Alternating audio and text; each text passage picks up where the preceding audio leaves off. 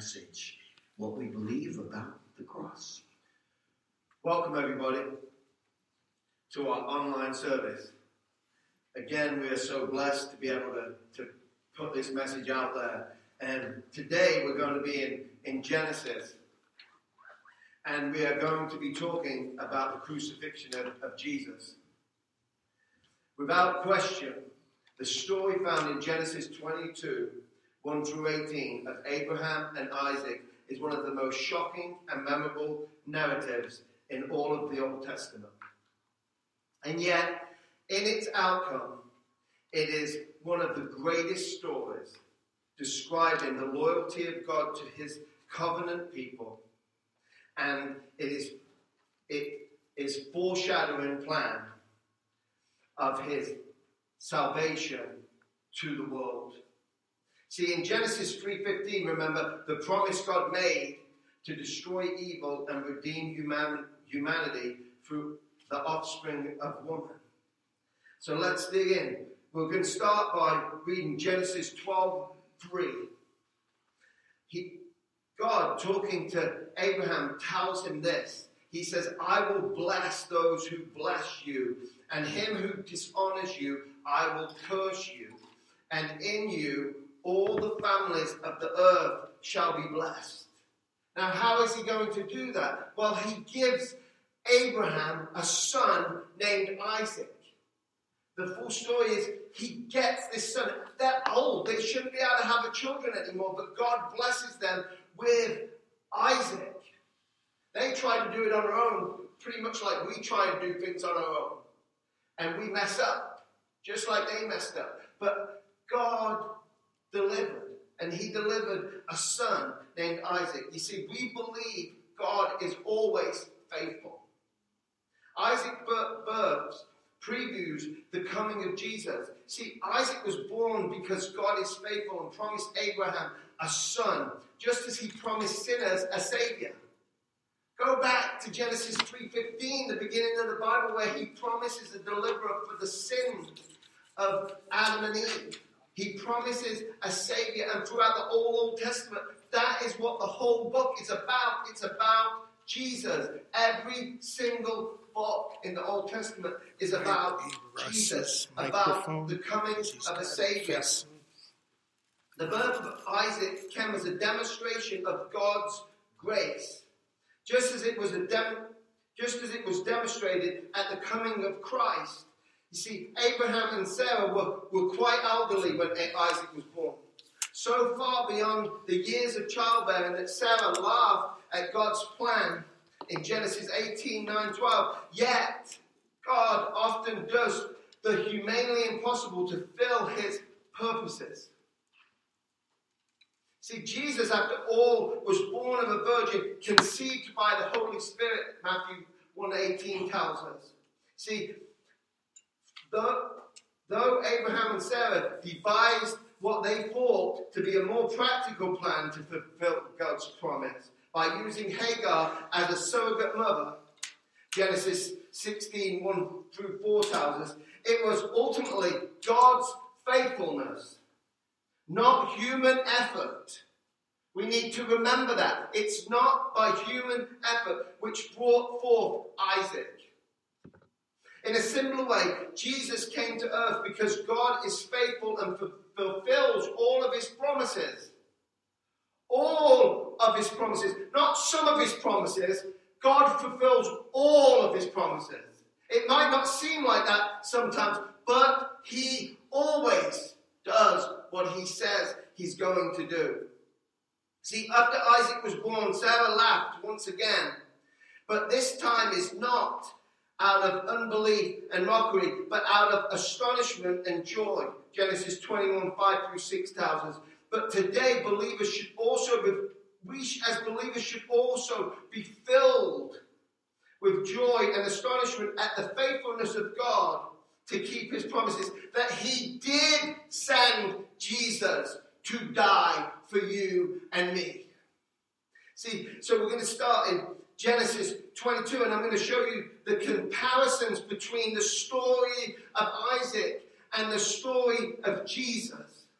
It starts in Verse 1. After these things, God tested Abraham and said to him, Abraham, he said, here I am. He said, take your son, your only son Isaac, whom you love, and go to the land of Moriah, and offer him there as a burnt offering on the one of the mountains of which I shall tell you. And the funny thing is, that place in the land of Moriah, that mountain that he told him, a lot of scholars believe that that is the place of the skull where Jesus was crucified. That's where Abraham's taking Isaac to the place of the skull. He goes on to say, so Abraham rose early in the morning, saddled his donkey, and took 2 of his young men with him and his son Isaac. And he cut the wood for the burnt offering and arose and went to the place of which God had told him. Hebrews 17 says this, by faith Abraham, when he was tested, offered up Isaac, and he who had received the promise was in the act of offering up his only son.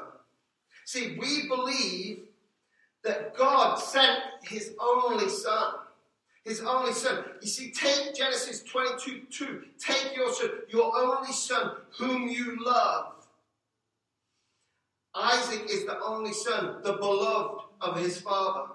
See, only son is, mind the pronunciations, Yached in Hebrew, which in Greek can be translated either monogenes or agapitos. Monogenes means one and only, unique. Agapitos means beloved.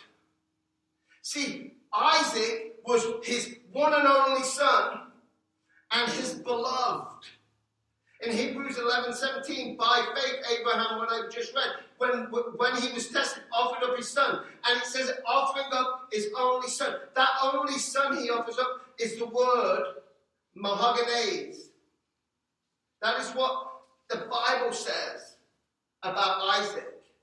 Jesus is called monogenes several times. He's also called agapitos, the beloved, with whom I am well pleased.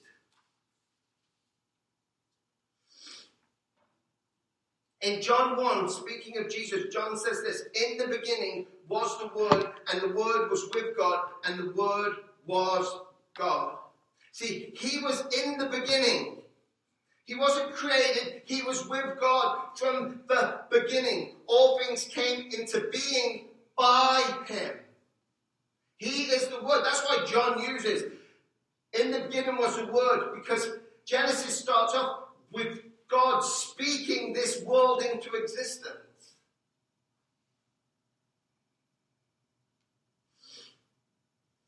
And without him, nothing came into being came into being. So the Bible teaches that Jesus was in the beginning with God.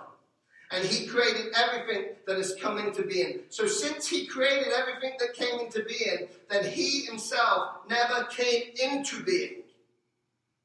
He is the center, the creator of everything. He has always been and always will be. So when John 3:16 speaks of the Son, it is speaking of the second person of the Trinity, God the Son. This gets us to the phrase only begotten, what does that mean? The phrase only begotten translates the Greek word monogenes. This word is translated into English as only and one and only begotten. You see, John's here, his primary concern is to demonstrate that Jesus is the Son of God. The only Son of God. Genesis 22 goes on to say this, on the third day, Abraham lifted up his eyes and saw the place from the altar. Then Abraham said to his young men, stay here with the donkey. I and the boy will go over there and worship and come again to you. And Abraham took the wood of the burnt offering and laid it on Isaac, his son. And he took in his hand the fire and the knife. So they went, both of them, together. See, we believe that Jesus carried his cross. You see, and Abram took the wood of the burnt offering and laid it on Isaac, his son. Did you catch that? Who was carrying the wood which would be the instrument of his death? Isaac carried the wood. Jesus carried the crossbeam until he couldn't anymore. See, both bore the instrument of their execution. John 19, 16b through 17 says this: so they took Jesus and he went out bearing his cross. Back then, he probably wasn't carrying his whole cross. The pole usually stayed in place, and they would nail you. You would carry the crossbeam, and he would have that laid on his shoulders. But because he was scourged and beaten to unrecognizable, stripped naked, flesh tore out, he didn't have the strength to do what they would normally make people do when they crucified them. You see, usually you didn't get flogged and crucified. But Jesus got flogged. His flesh was ripped from his body. The word excruciating comes from the word crucify. But because Jesus was flogged and before being crucified, Mark 15:21 says, they compelled the passerby, Simon of Cyrene, who was coming in from the country, the father of Alexander and Rufus, to carry his cross. Because Jesus wasn't able to carry it anymore. Because he had so many burdens upon him. He had so much blood left his body already. Genesis 22 goes on to say this, verses 6 through 18. And Abraham took the wood of the burnt offering and laid it on Isaac his son. So just remember, this son that everybody pictures as this little boy was not a little boy. He was at least a teenager, because he was strong enough to have the wood of his offering put on his back and to carry it. And he took in his hand the fire and the knife. So they went, both of them, together.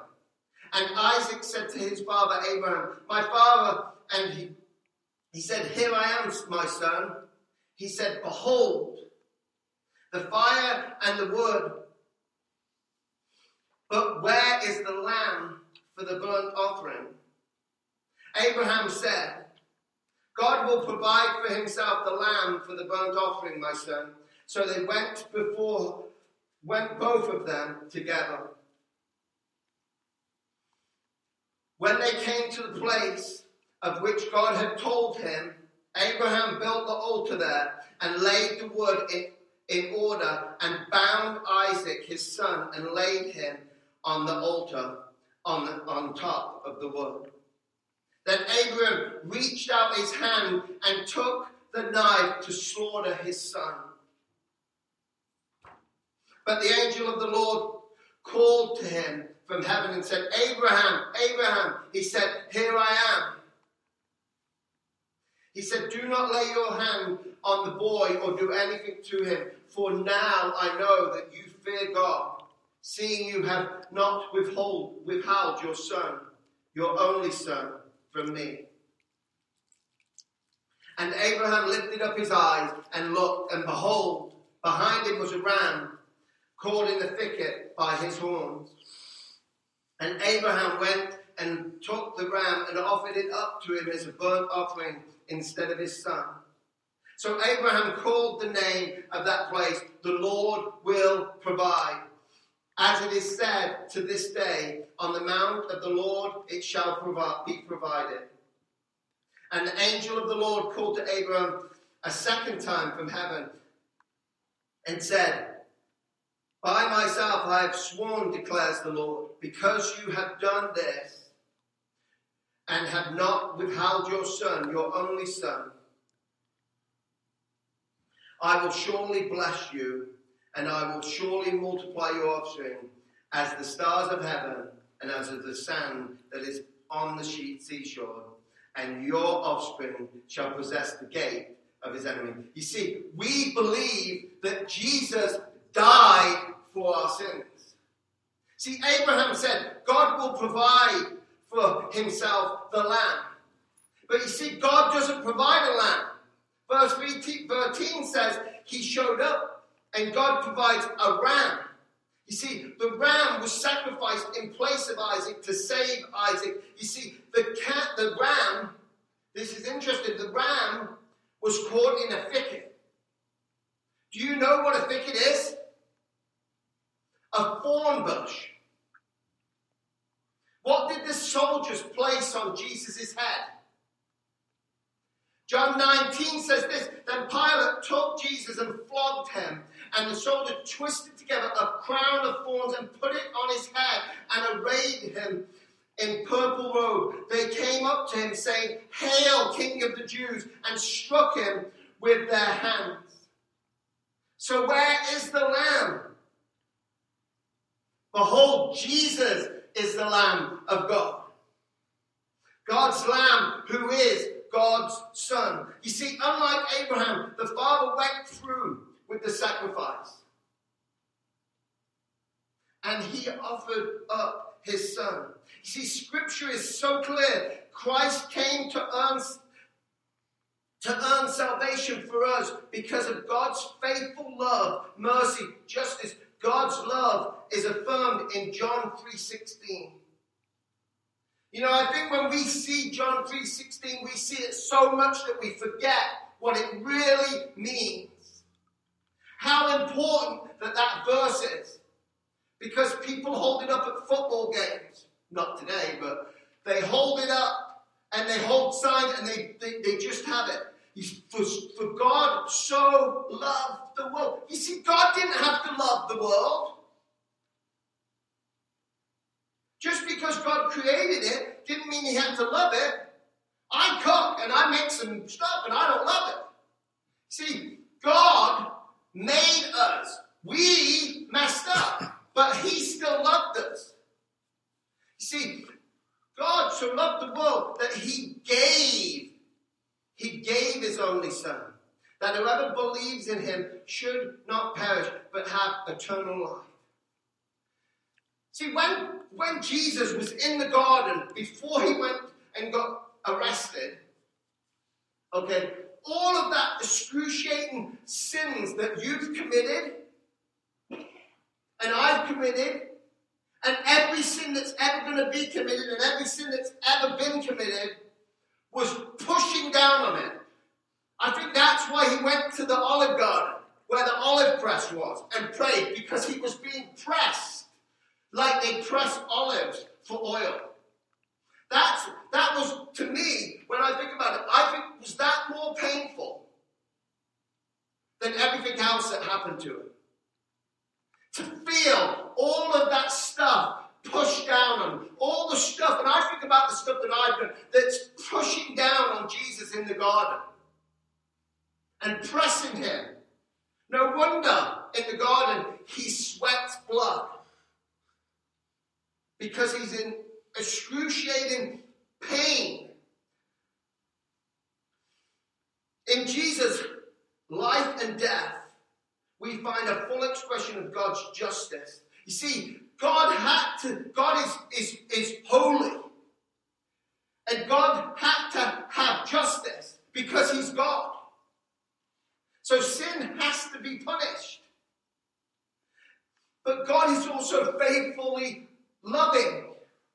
See, God gave his own Son to bear our punishment.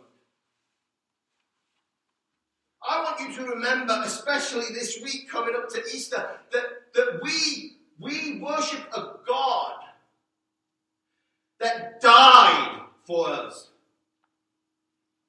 because he loves us that much. Although God did not have to save any people at all, But in his love and grace, he chose to save us. Once he made that decision, once he made a decision to save us, he had to do something. See, God's justice made it necessary that he had to do something. He could not just allow it to not be nothing done. The crime had to be punished. So Christ had to live a life. He had to die the death that you and I deserve. But he lived a life that nobody in the universe will ever be able to live. See, unlike the sacrifices of the Old Testament, when they sacrificed someone at the Old Testament, they were sacrificing it for what? For sins they'd already committed. Not for sins they were going to commit. They had to do a new sacrifice for that one. You see, when they sacrificed it, it had no lasting value.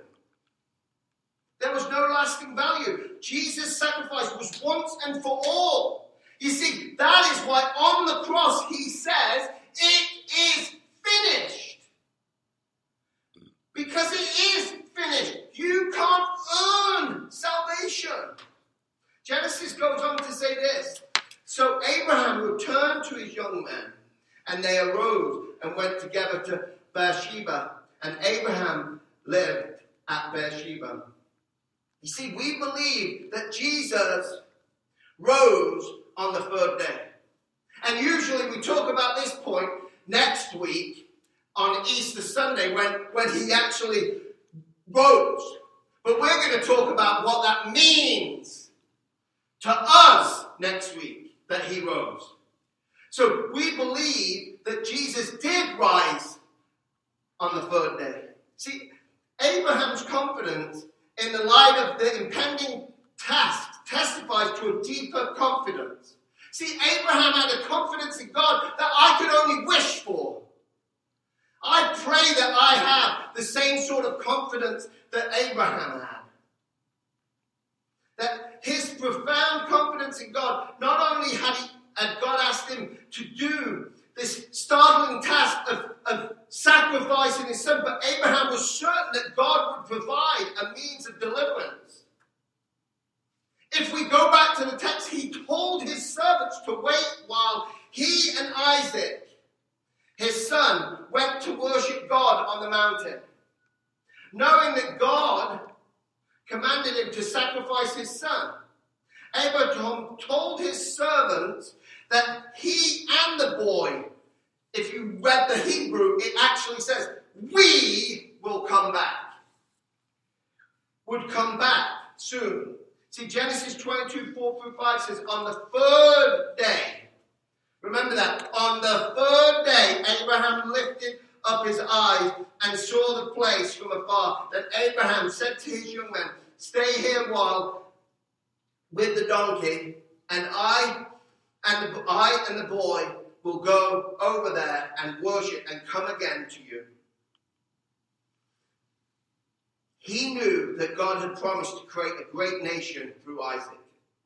Abraham had faith in God that he knew that he promised him a son, the son Isaac, and Isaac was going to bless and have multiple generations and great things. He was going to build a kingdom out of Isaac. You see? And the reason Abraham knew that God would either deliver Isaac from death or resurrect him from following his death is told in Hebrews 11:19. Abraham considered that God was able even to raise him from the dead, from which, figuratively speaking, he did receive him back. So Abraham knew either way God would keep his word, because God always does what he says he's going to do. So Jesus also trusted God in the face of impending death. You see, the ultimate son of the promise, Jesus asked that God take away the cup of suffering. Luke 22:42 says, Father, in his prayer in the garden, if you are willing, remove this cup from me. Nevertheless, not my will, but yours be done. Yet Jesus knew that God would be faithful, either by providing deliverance from death or through his subsequent victorious resurrection. You see, unlike Isaac, Jesus would willingly and confidently walk not only to the brink of death, but through death itself. And once again demonstrate the faithfulness of God in his promises. And Jesus did rise from the grave. Because if Jesus had only died for our sins, you and I have committed what you and I have committed, we would only have partial salvation. See, and in order to carry out in the fellowship with God, we would have to live a perfect life of obedience. So Christ just didn't die for our sins, but he lived a perfect, sinless life. You see, this is how I like to explain it. This is like copy and paste, because I love copy and paste, okay, on the computer. It's great. You can copy to it, bam. This is how I say it. See, what God does when we accept him as our personal Savior, as my Lord and my Savior, is he takes the little mouse and he goes, and he presses delete on me. And then he copies all of Jesus' righteousness and he goes, bam, and pastes it on me. And then when I screw up again, because I'm going to do that, okay, he does the same thing. He deletes what's on me and he takes Jesus and he's copied that and he bam, he pastes it and he does the same for you. We have Jesus' righteousness. See, because Christ lived a perfect, sinless life, he died a horrific death. And I think we start to forget how horrific Jesus' death was for our sin. He died a sinner's death in order to save people like you and me from their sins. See, Matthew 1:21 says this, talking about Mary, she will bear a son and you shall call his name Jesus. There's an interesting fact, by the way. Back in them days, you didn't get a name for 8 days. When you were born, if you made it 8 days and you went to be given to God at the temple, then you were named. But notice, Isaac had a name before he was born, and Jesus has a name before he was born.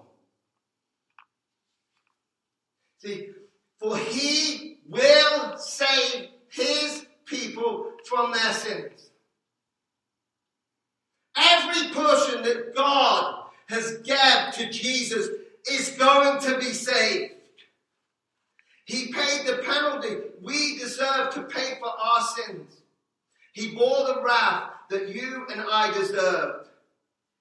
And he overcome separation from our sins. The separation that our sins have caused between God and us. He freed us from bondage caused by those sins.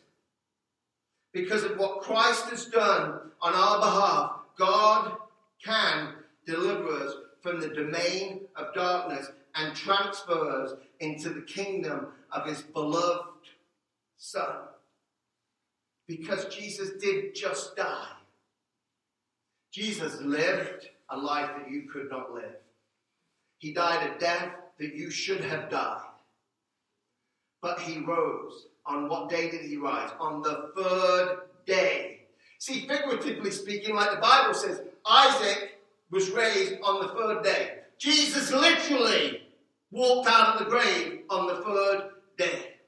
This is what it says in Luke 24, 1-7. But on the first day of the week, that would be the third day on a Sunday. That's why we worship as Christians on a Sunday.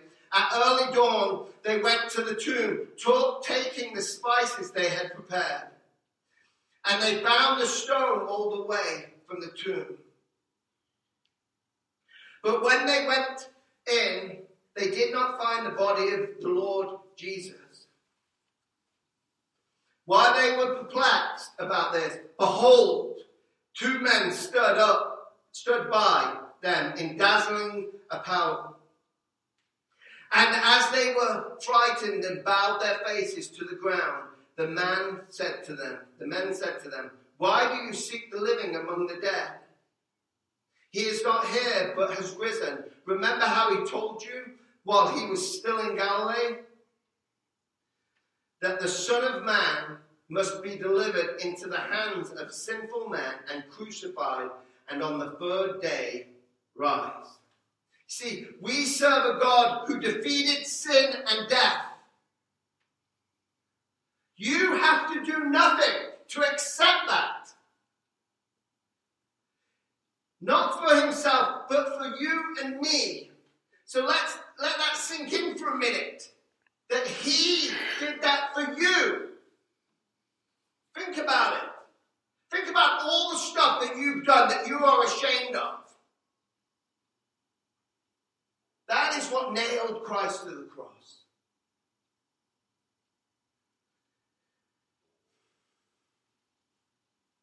We see that Jesus did raise from the grave. So let's think about this for a minute. There are no accidents, no coincidences within the will of God. Why this story? The story of Abraham and Isaac was given to us to show us God's plan of salvation through sacrificing his only son, Jesus, for our sin. What happened on the cross? Jesus became what we were, that we might have what he has. 2 Corinthians 5:21 says this, for our sake, that's you and me, for our sake he made him to be sin who knew no sin, so that in him we might become the righteousness of God. Ask yourself this.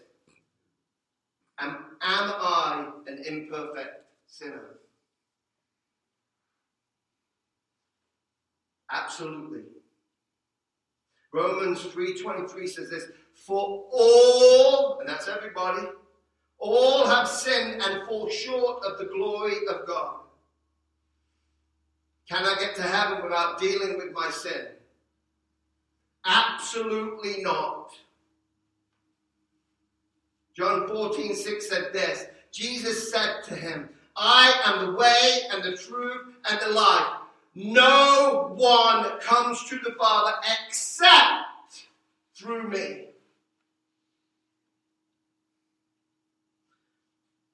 So what do I have to do to wash away my sin?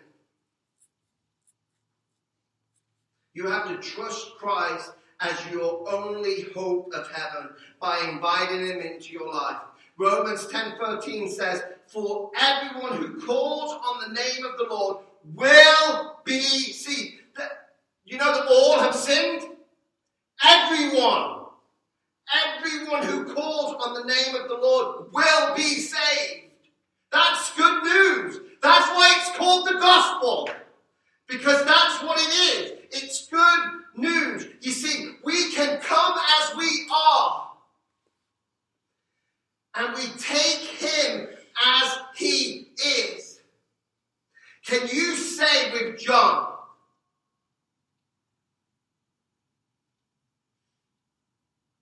and I have seen and I have borne witness that this is the Son of God.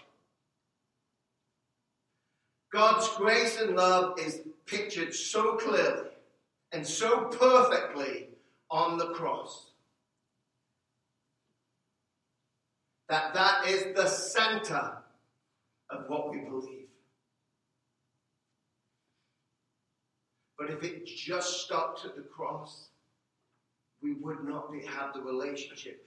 Jesus lived the perfect life. He died the perfect death for sin. But 3 days later, he rose. He rose to give you and me life. As long as we trust him. Let us pray.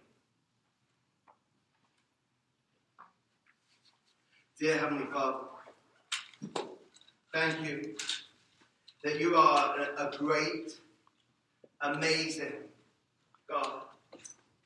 That, yes, we messed up, God. We mess up all the time. But we have to remember that it's not about what we do, it's about what you've done for us. As long as we turn away from what we've lived and turn to you, the one who loves and cares for us, and call upon your Son Jesus and take his life, his works, and you take all the bad